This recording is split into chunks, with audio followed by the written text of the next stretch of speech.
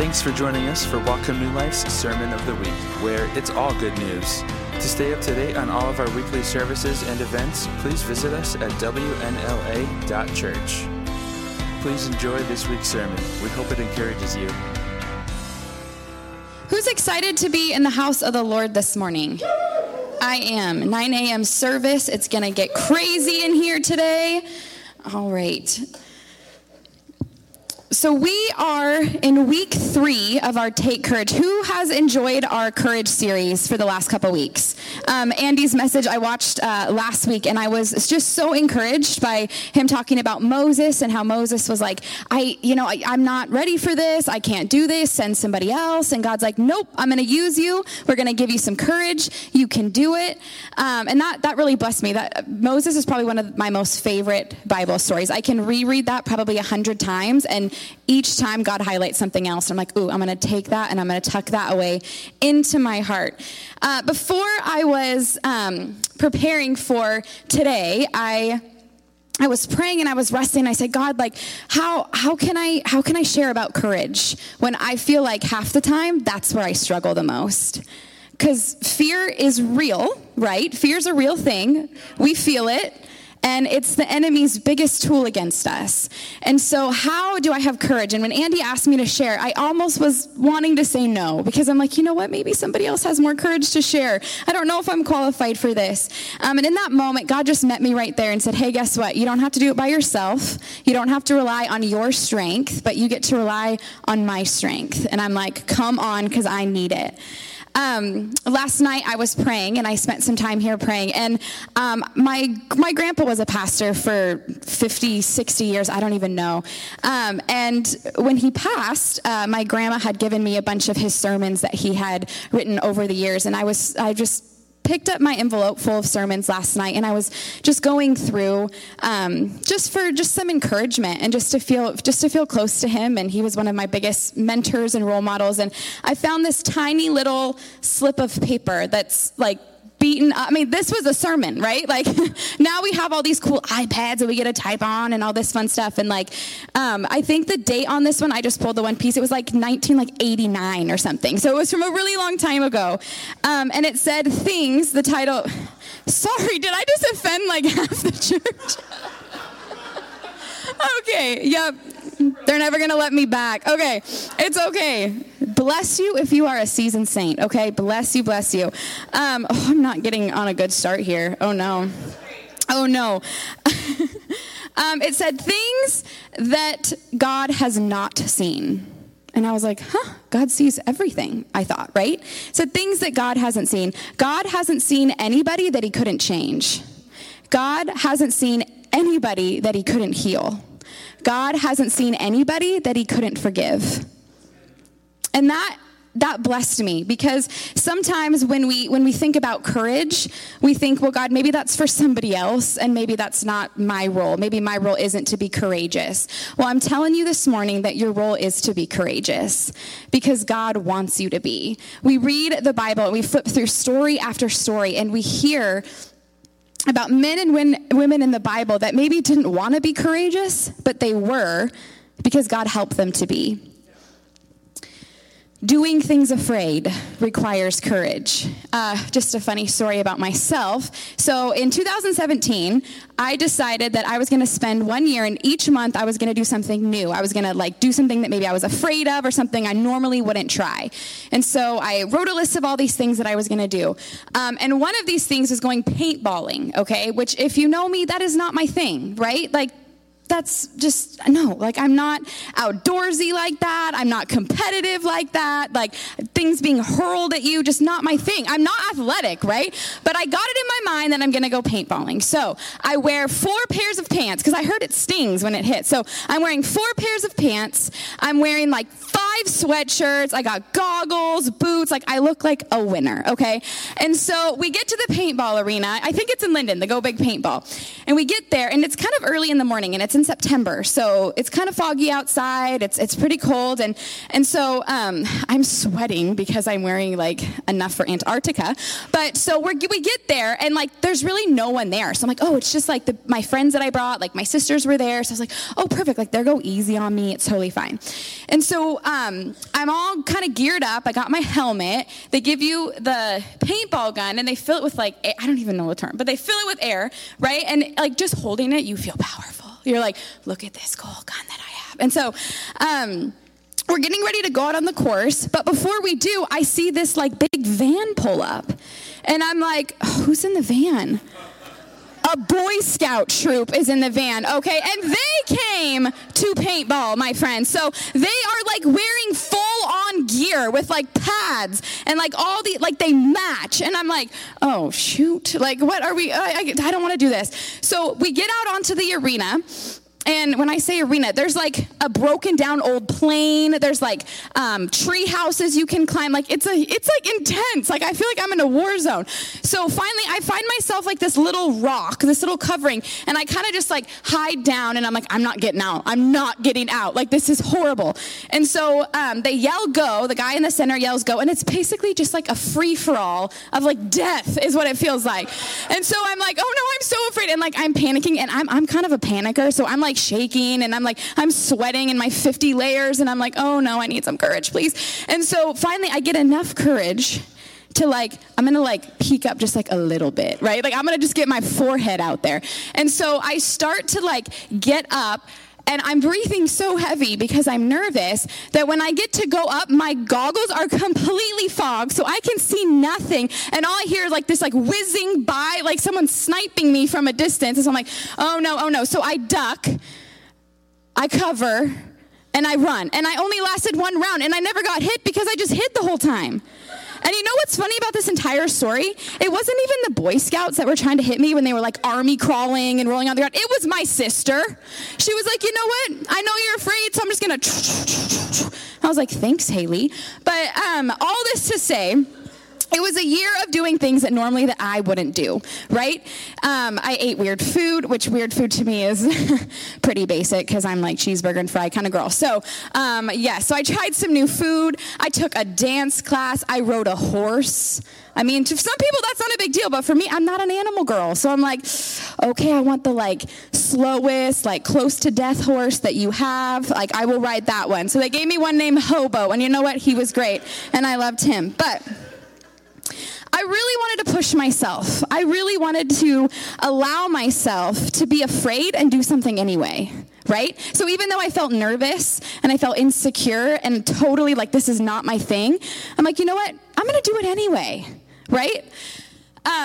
Fear for me has always been something that's held me back in life. And I feel like I've missed out on a ton because I let fear win, right? And what's funny about that is I remember I was a sophomore in high school. And mind you, kind of a backstory, my family has always been just a huge support to me, right? They've always loved me and encouraged me. Fear wasn't something that was over our house. I have, in my opinion, the most fearless parents ever, right? And so I found myself full of fear, and I thought, how did I get here? How am I letting fear win when this is not how I was raised? I read my Bible. I trust Jesus. How am I still afraid? And so I got to my sophomore year of high school, and I remember after winter break, when everybody was so excited to get back to school and see their friends, I couldn't leave my room. And I didn't know why. And I'm like, God, I'm afraid. And half the time, I didn't even know what I was afraid of. But fear, just the enemy would poke at little things like you're not good enough, people aren't going to like you, you don't have anything to say, you don't have value. And suddenly that voice became louder than God's voice. And I found myself literally paralyzed in fear. And I told my parents that I can't go to school.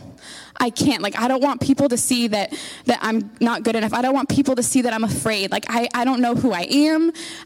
Full on identity crisis, right? I let the enemy's voice be louder. Another instance in my life. I'm sharing 3 stories, and then we're going to get going into God's word. So fast forward. I was 20 years old, and I was at a Northwest Youth Summer Camp as a youth leader. And I loved being in that environment. I loved getting just to spend time with students and encourage them and pray over them. And it came down to the final night of camp.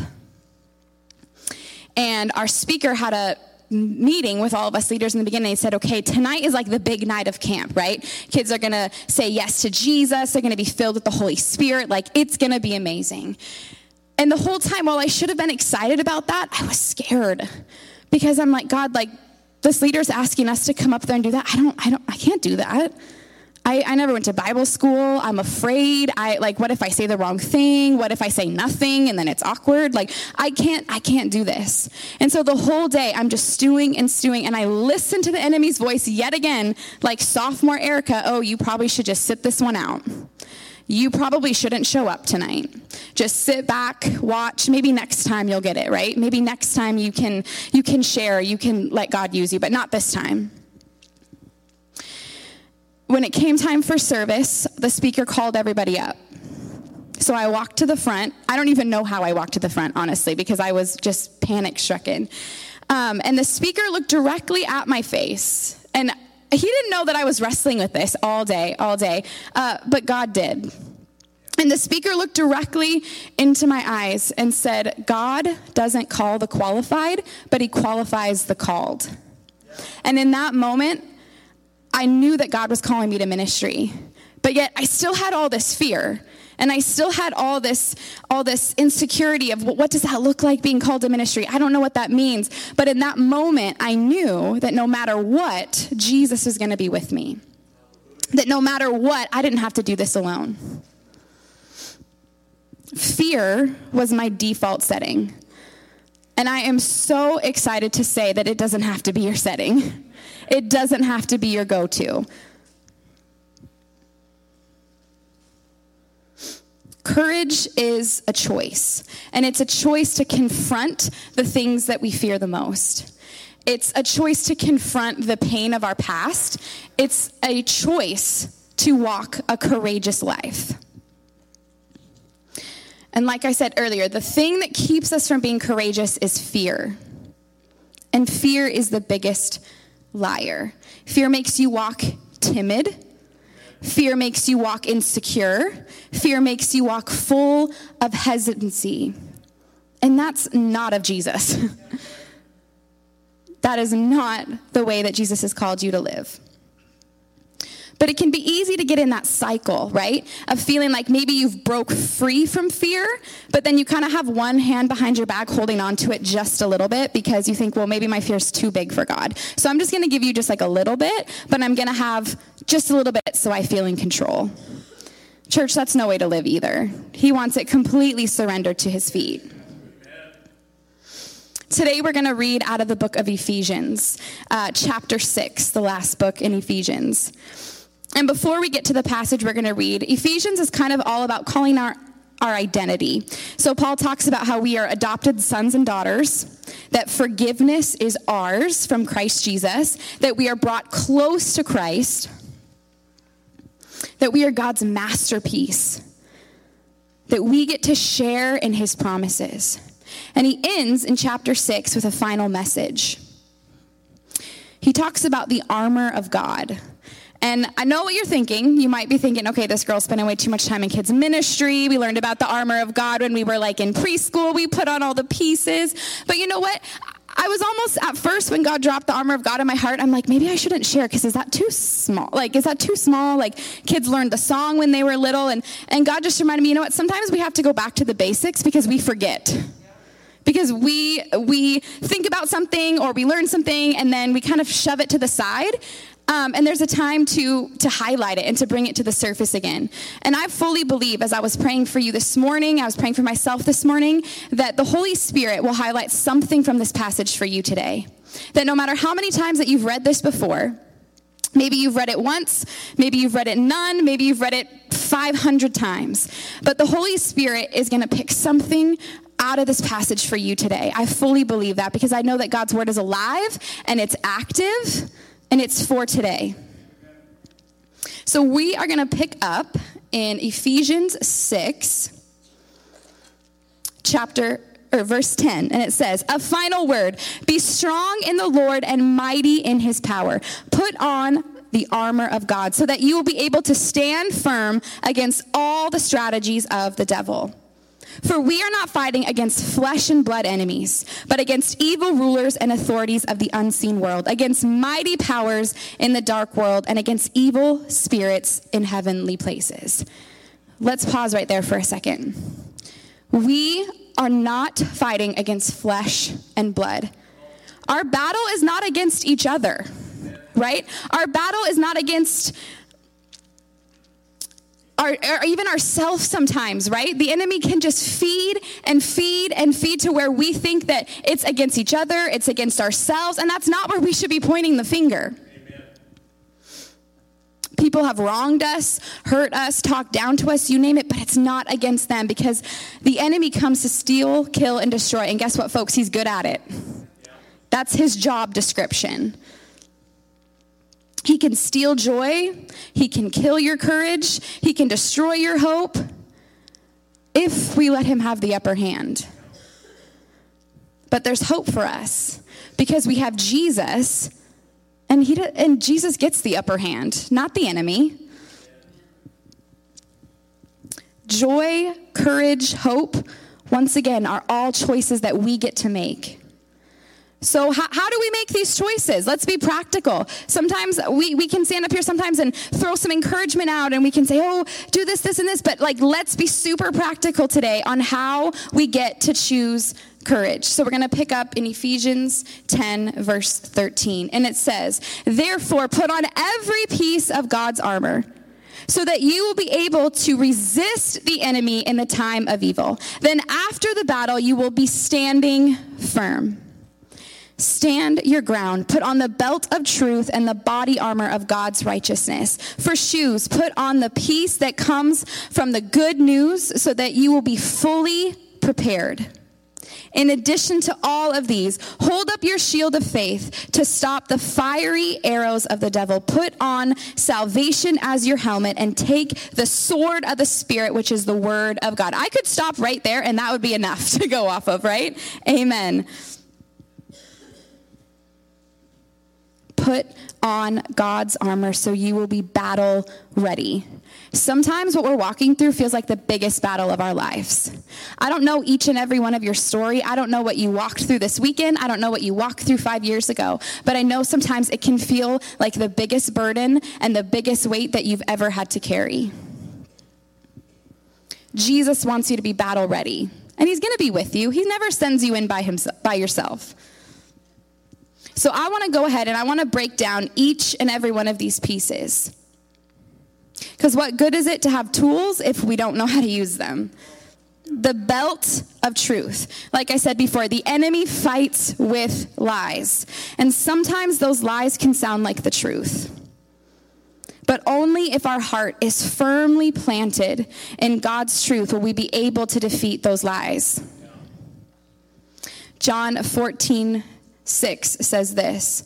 Jesus told them, I am the way, the truth, and the life. God's voice calms while the enemy's voice obsesses. God's voice comforts while the enemy's voice worries. God's voice convicts while the enemy's voice condemns. God's voice encourages while the enemy's voice discourages. God's voice stills your heart, but the enemy's voice rushes your heart. God's voice leads you, and the enemy's voice pushes you. And finally, God's voice reassures you, but the enemy's voice frightens you. That's how you know whether you're listening to God's voice or the enemy's voice. And sometimes the enemy's voice can sound so loud. But let me tell you a secret here. God's voice is still louder, whether you feel it or not. If the enemy can get us to believe these lies, he thinks he's won. He wants us to drop out. That's his whole plan for our life, is to drop out.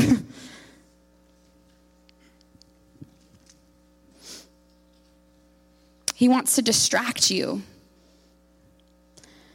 He wants you to worry and panic when you see things on TV or when you hear people talking about all these other things. He wants you to panic and worry and have fear because he thinks he's got you then. He pokes at the things that causes you the most pain. Maybe something that started out so small. Maybe it was just a little fear and you didn't really think about it, but it just continued to grow and grow and grow until it is massive, and you find yourself like I was all those years ago. God, I don't know what to do. How did I get here? And what does Jesus say about his burden? That it's easy and light. Our second piece of armor that we're talking about is the breastplate of righteousness. And the breastplate fits right over and protects your torso area, right? And what is in your torso area? Your heart. The enemy attacks the heart because it's the seat of our emotions, our self-worth, and our trust. God's righteousness protects our heart. I was reading sort of about the Roman soldiers and how they would get dressed in their body armor all those years. And it says the breastplate would provide protection for our vital organs. And without the breastplate, the soldier would be asking for death. Any attack would constantly and insistently become fatal. With a sturdy breastplate, it became the strongest tool, as the blows would continue just to bounce off the armor. Proverbs 4:23 says, above all else, guard your heart, for everything that you do flows from it. What does the breastplate of righteousness protect? Your heart. What does God ask you to guard? Your heart. Proverbs 3:5 says, trust in the Lord with all your heart and lean not on your own understanding. That can be easy because we think we know it all. I'm not going to ask you to raise your hand, but hello, we do. You can laugh. It's okay to laugh in church. Or maybe I'm not funny. I don't know. But trust in the Lord with all your heart. Come on, somebody. God's promise is a great reward for us, to those who follow the path of righteousness. What is righteousness? I feel like sometimes we throw that word around and we don't actually get to the definition of what it is or what it means. God's commandments are righteousness. To be righteous is to do what is right in God's eyes. Guard your heart. Sin is the opposite of righteousness.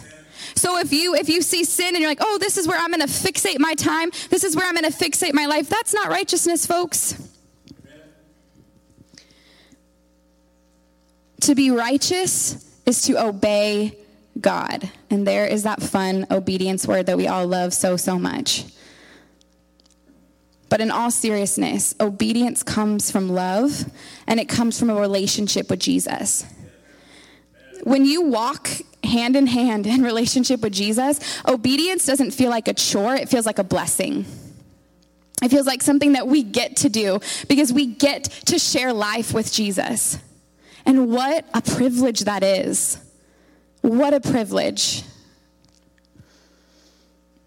Because we know at the end of the day that no matter what we walk through, God only wants what's best for us. So if he's calling us out of something or highlighting something in our lives that we need to change or fix or transform, it's only because he loves us. It's never a forceful hand. It's always a gentle hand extended out to us. Shoes. Peace that comes from the good news of the gospel. Just imagine for a second with me here. A soldier's getting ready for battle. The enemy is charging the front lines. You're dressed in your armor and you're going out, but you forgot your shoes. That's embarrassing, folks. No one wants to see your feet. Like, I don't. Like, I have a real feet issue. Like, I hate seeing people's toes. I'm so sorry if you like sandals, but I cannot. Okay? That's one of my things where I'm like, just cover them up, please. Okay. Anyway, that's me. But okay, how ridiculous is it to go to battle without shoes? Okay, because if I'm not wearing shoes, I'm constantly watching where I'm stepping. And all the parents in the room, or if you have nephew and niece, you know, like, when you step on a Lego piece, like, oh my gosh, I did the other day, and I literally thought I was about to meet Jesus. You're in the dark, you're walking, you step on it, and you're like, oh, take me home, Jesus, because that hurt. But you have to watch where you step, right? And so if I'm constantly watching where I'm stepping, where are my eyes? They're not fixed ahead. They're not fixed on the battle ahead. They're not fixed on Jesus. They're looking down because I have to watch for debris on the ground. I have to watch for the bumpy terrain so I don't trip and fall.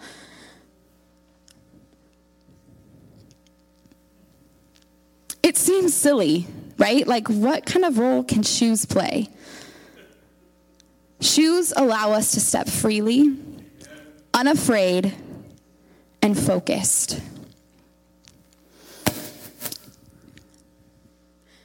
If we don't have peace, we have fear and anxiety. And I don't know about you, but I don't operate very well out of those two things.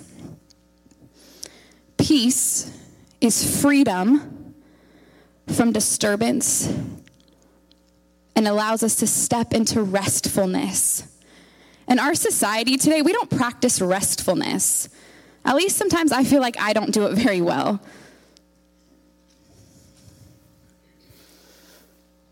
I have tons of Bible verses about peace. Some that are my absolute favorite, that in those times of fear and when I would start to let anxiety in, I was able to really rely on that for strength. God's word is the best source of strength for us. 1 Peter 5:7 says, cast your anxiety on him because he cares for you. 2 Thessalonians 3:16 says, now may the Lord of peace himself give you peace at all times and in every way. The Lord will be with you. Isaiah 54:10 says, though the mountains be shaken and the hills be removed, yet my unfailing love for you will not be shaken, nor my covenant of peace be removed, says the Lord. My covenant of peace.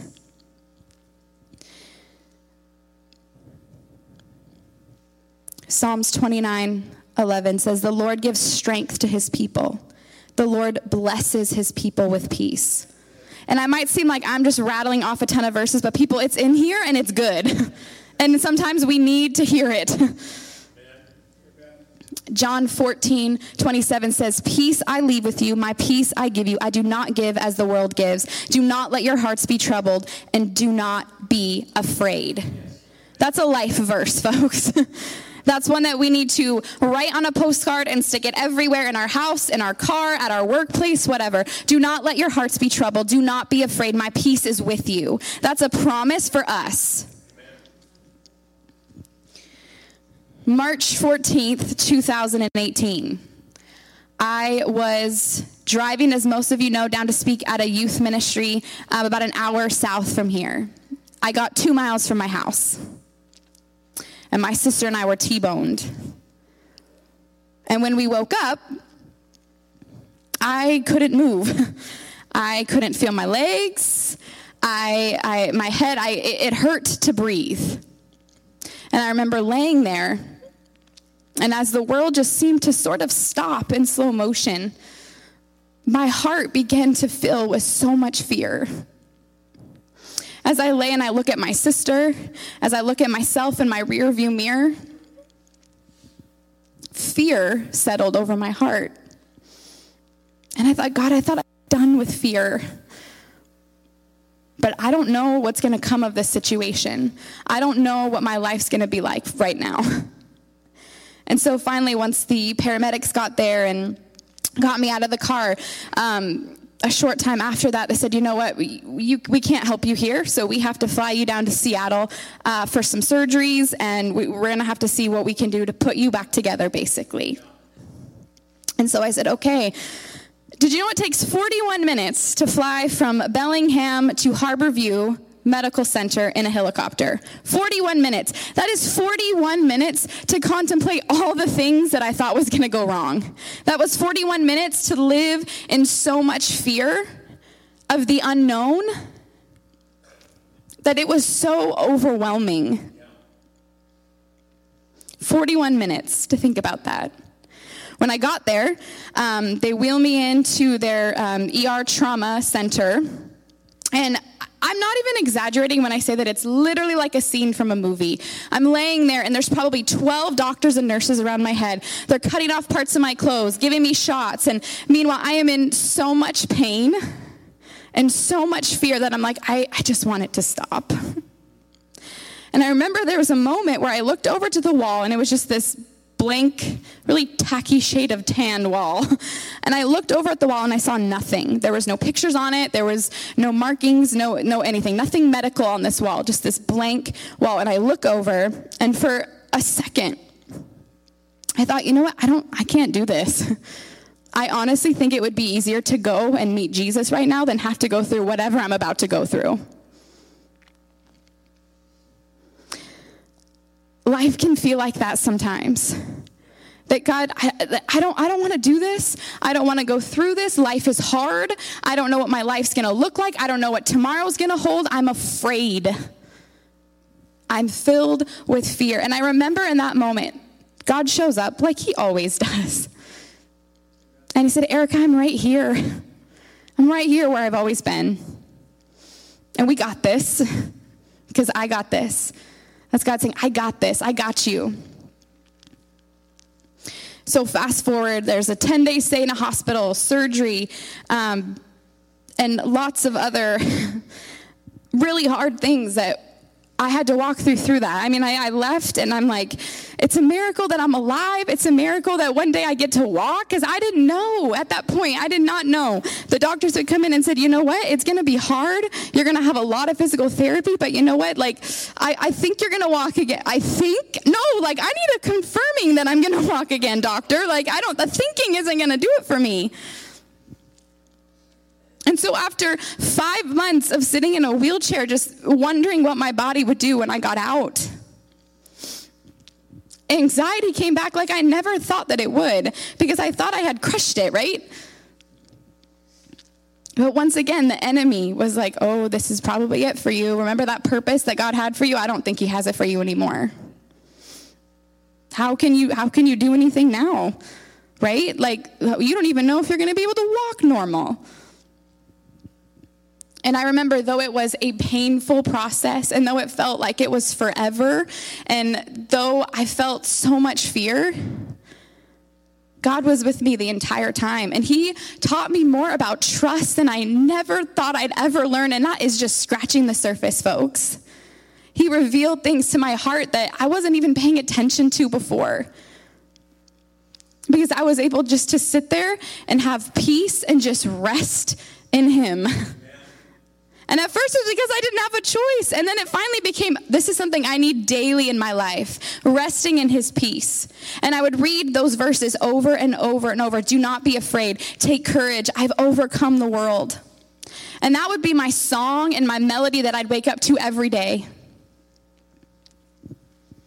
Peace. It's a gift from God, and it gets us through the hardest of times. Even when we don't feel it, even when we say these verses and it seems silly because of the situation that we're walking through, it's not.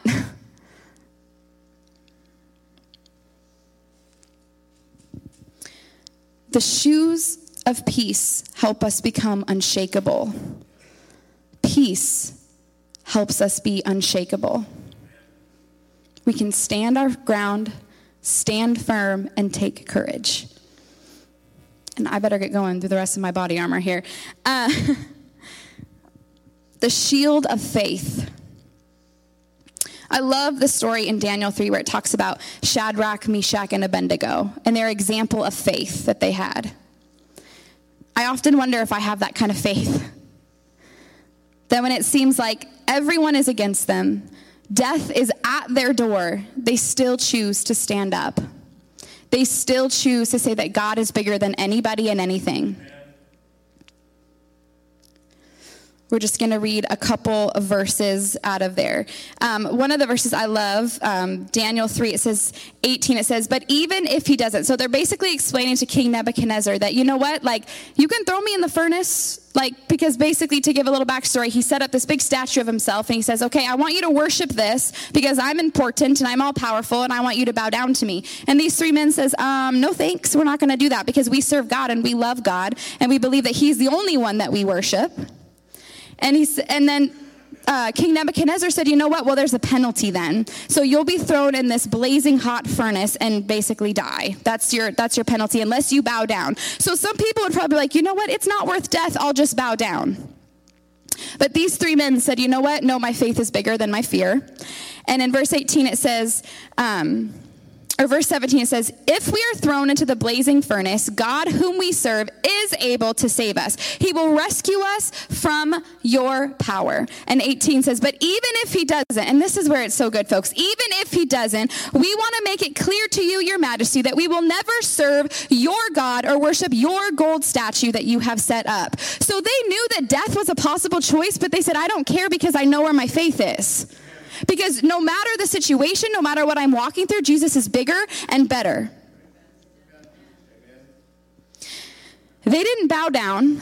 So then King Nebuchadnezzar gets even more furious. And it says his face was like distorted in anger. And wouldn't that be something to see? That, like, I can't even picture what that would look like. Distorted in anger. So he decides to turn the furnace up 7 times hotter than normal. So he says, okay, I gave you a chance to bow down. You guys didn't listen. Here's what you get. So he tied them up with rope. They're fully clothed. In fact, they opened the door to the furnace, and the flames were so hot that the soldiers that were guarding the men died, like instantly. They were thrown in the furnace, and they didn't burn up. And in fact, King Nebuchadnezzar sat there, and it said in amazement and wonder, and asked, I thought we only threw 3 people in there. Why is there a 4th? It looks like an angel in there. Someone is watching out for them. Someone is protecting them. Because they had faith and were not willing to be cowards, and we can call it as it is, they were not willing to be cowards. God met them right there in that fiery furnace. And when they got out, not even their clothes smelled of smoke. They were not touched. They were not harmed. And so when we talk about the shield of faith, I love that story because it's such an obvious picture to us, right? It gives us so much detail to look at. The shield protects us from the fiery arrows that the enemy is hurling at us every day. And that's not meant to scare you, but it's meant to sort of motivate you that you need this thing called faith. When we seek after God's heart, we can see beyond our circumstances. And we know that victory is ours. And the shield is different than all the other pieces of body armor, right? So the belt you strap on, the breastplate you strap on, we're going to get to the helmet in a minute, you put it on, you wield your sword. But the shield is something different. This is the only piece of armor that we have to take up ourselves. Because it's not enough just to strap my shield on and just walk around with my shield down here. That's not going to get you, I mean, it maybe will look cool, but it's not going to get you anywhere. But the shield is something we strap on and we hold up. We raise our faith up. It's not enough just to place it on your arm. You have to use it. It can't just settle on you. While all the other pieces are important, I'm not saying that, but this is something that we have to choose to use. When we speak victory over our circumstances, we're speaking faith. And some of us might be thinking, maybe that seems too simple. And sometimes it is simple, and that's okay. We don't have to make it this huge thing. We don't have to make it harder than it is. Today, I would encourage you, whatever you find yourself walking through, whatever your family's walking through, that you would take courage and speak victory over your life. Speak victory over your marriage, over your kids. Speak victory over your health, your finances. Speak victory over bitterness, fear, anxiety, loneliness, depression. You name it. There's a list of things that we need to be speaking victory over, folks. When we speak victory, we use authority that God has given us. We exercise our faith. And I want you to speak it even if it feels silly, or even if it feels like it's not being heard, or even if you've spoke it 20 times before. I want you to speak it so that it's the cry of your heart. That no matter what situation you're walking through, you say, God, this looks really dark. This looks really, really messy. And I don't know how I'm going to come back from this. I don't know how you're going to use this. But you say, God, we're speaking victory over our circumstance, victory over our life. Raise up your shield, church. Use your faith. The helmet of salvation. The enemy is going to try to get you to doubt, because once again, he's a liar and he wants you to doubt. To doubt that God is good. To doubt that God's plans are good. To doubt that you have a purpose. To doubt that you're God's masterpiece. To doubt. That's what he wants you to do. The helmet protects our head, which protects our mind from blocking all the doubts that the enemy's throwing our way.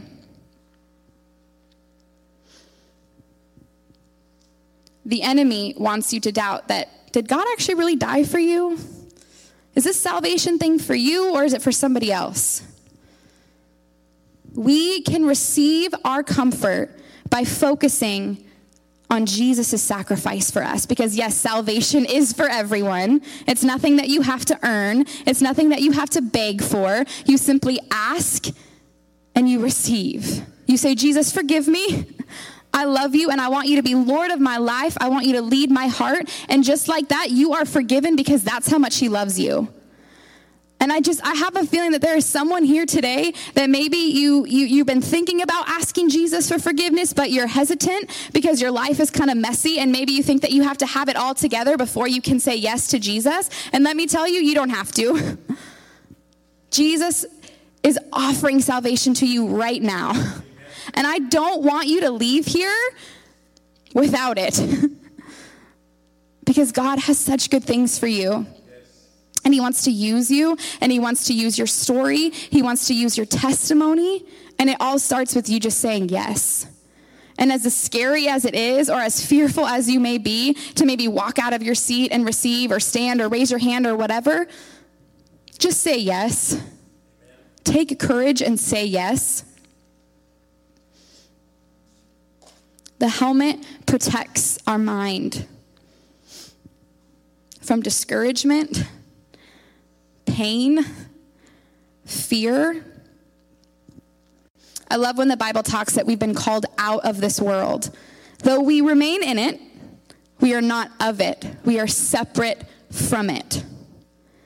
Our way of living and even our way of thinking should be different from the world's. When their first reaction is fear, ours is courage. The enemy hates when we choose this path, and he will stop at nothing to get us to veer off course. The hope of salvation protects our thoughts. Psalms 27:1 says, "The Lord is my light and my salvation. Whom shall I fear? The Lord is the stronghold of my life. Whom shall I be afraid?" I almost love that and say that in a tone of like, who do I have to fear? Who do I have to be afraid of? Because the Lord is my light. He's my everything. There's nothing for us to fear. The sword, the word of God. This is the only weapon of offense that Paul lists in all the different pieces of armor. Because sometimes we have to take the offensive side. God's word is powerful. It says, Hebrews 4:12 says, "For the word of God is alive and powerful. It is sharper than the sharpest two-edged sword, cutting between soul and spirit, between joint and marrow. It exposes our innermost thoughts and desires." The word of God is alive and powerful. The all-powerful sword cuts through every defense the enemy can rise. When wielded by a servant of God, nothing, everybody say that with me, nothing can withstand its ability to cut straight through the core of the matter and uncover the truth. It's our responsibility and our duty to use the sword. Okay, your only exposure to the Bible should not be on Sunday or on Wednesday. Your only exposure to the Bible should not be like a fun Instagram quote that you post with a photo of yourself. Sorry, but it shouldn't. This should be something that you open every day. And even if you read one verse, I don't care. Read one verse. It's something that you need to use every day because it's active, alive, powerful. And it's our weapon of offense. Because when lies come, with doubt come, you say, oh, wait a second, I read in here, and it says that I don't have to believe the lies, I don't have to doubt, that I have hope, that I have peace, that I have joy, and that's what we read in here. Yeah. So read our Bibles. I talk to young people all the time, and they're struggling. They're like, I feel like I can't hear from God. Maybe he just isn't really wanting to talk to me right now. I'm like, no, I don't think that's it. I think you're not listening. And I think that you're not opening up your word because I think he's going to highlight things to you in here. But I think that you need to be open to receive. And I'm the biggest person that's guilty of this, honestly. It's like fear and doubt can so easily come in. It's like, oh, wait a second. What does my Bible say? What does Jesus say? Amen. When we fight knowing who's already won the battle. We've talked about all this body armor, and we've talked about all these things we can use in this battle and how we're like trudging out to war. You know what? We already know who won. So really, the battle's ours because it's God's. He's won, and we're on the winning side because he picked you to be on the winning side. So we have literally nothing to fear. When we arm ourselves with all these things and we go out, we know that we're winners. And I don't know about you, but I'm excited about that because who doesn't like to win? Come on. So armed with our sword, armed with God's word, we fight our enemies head on. Everything that is thrown in front of us, we defeat with God's word.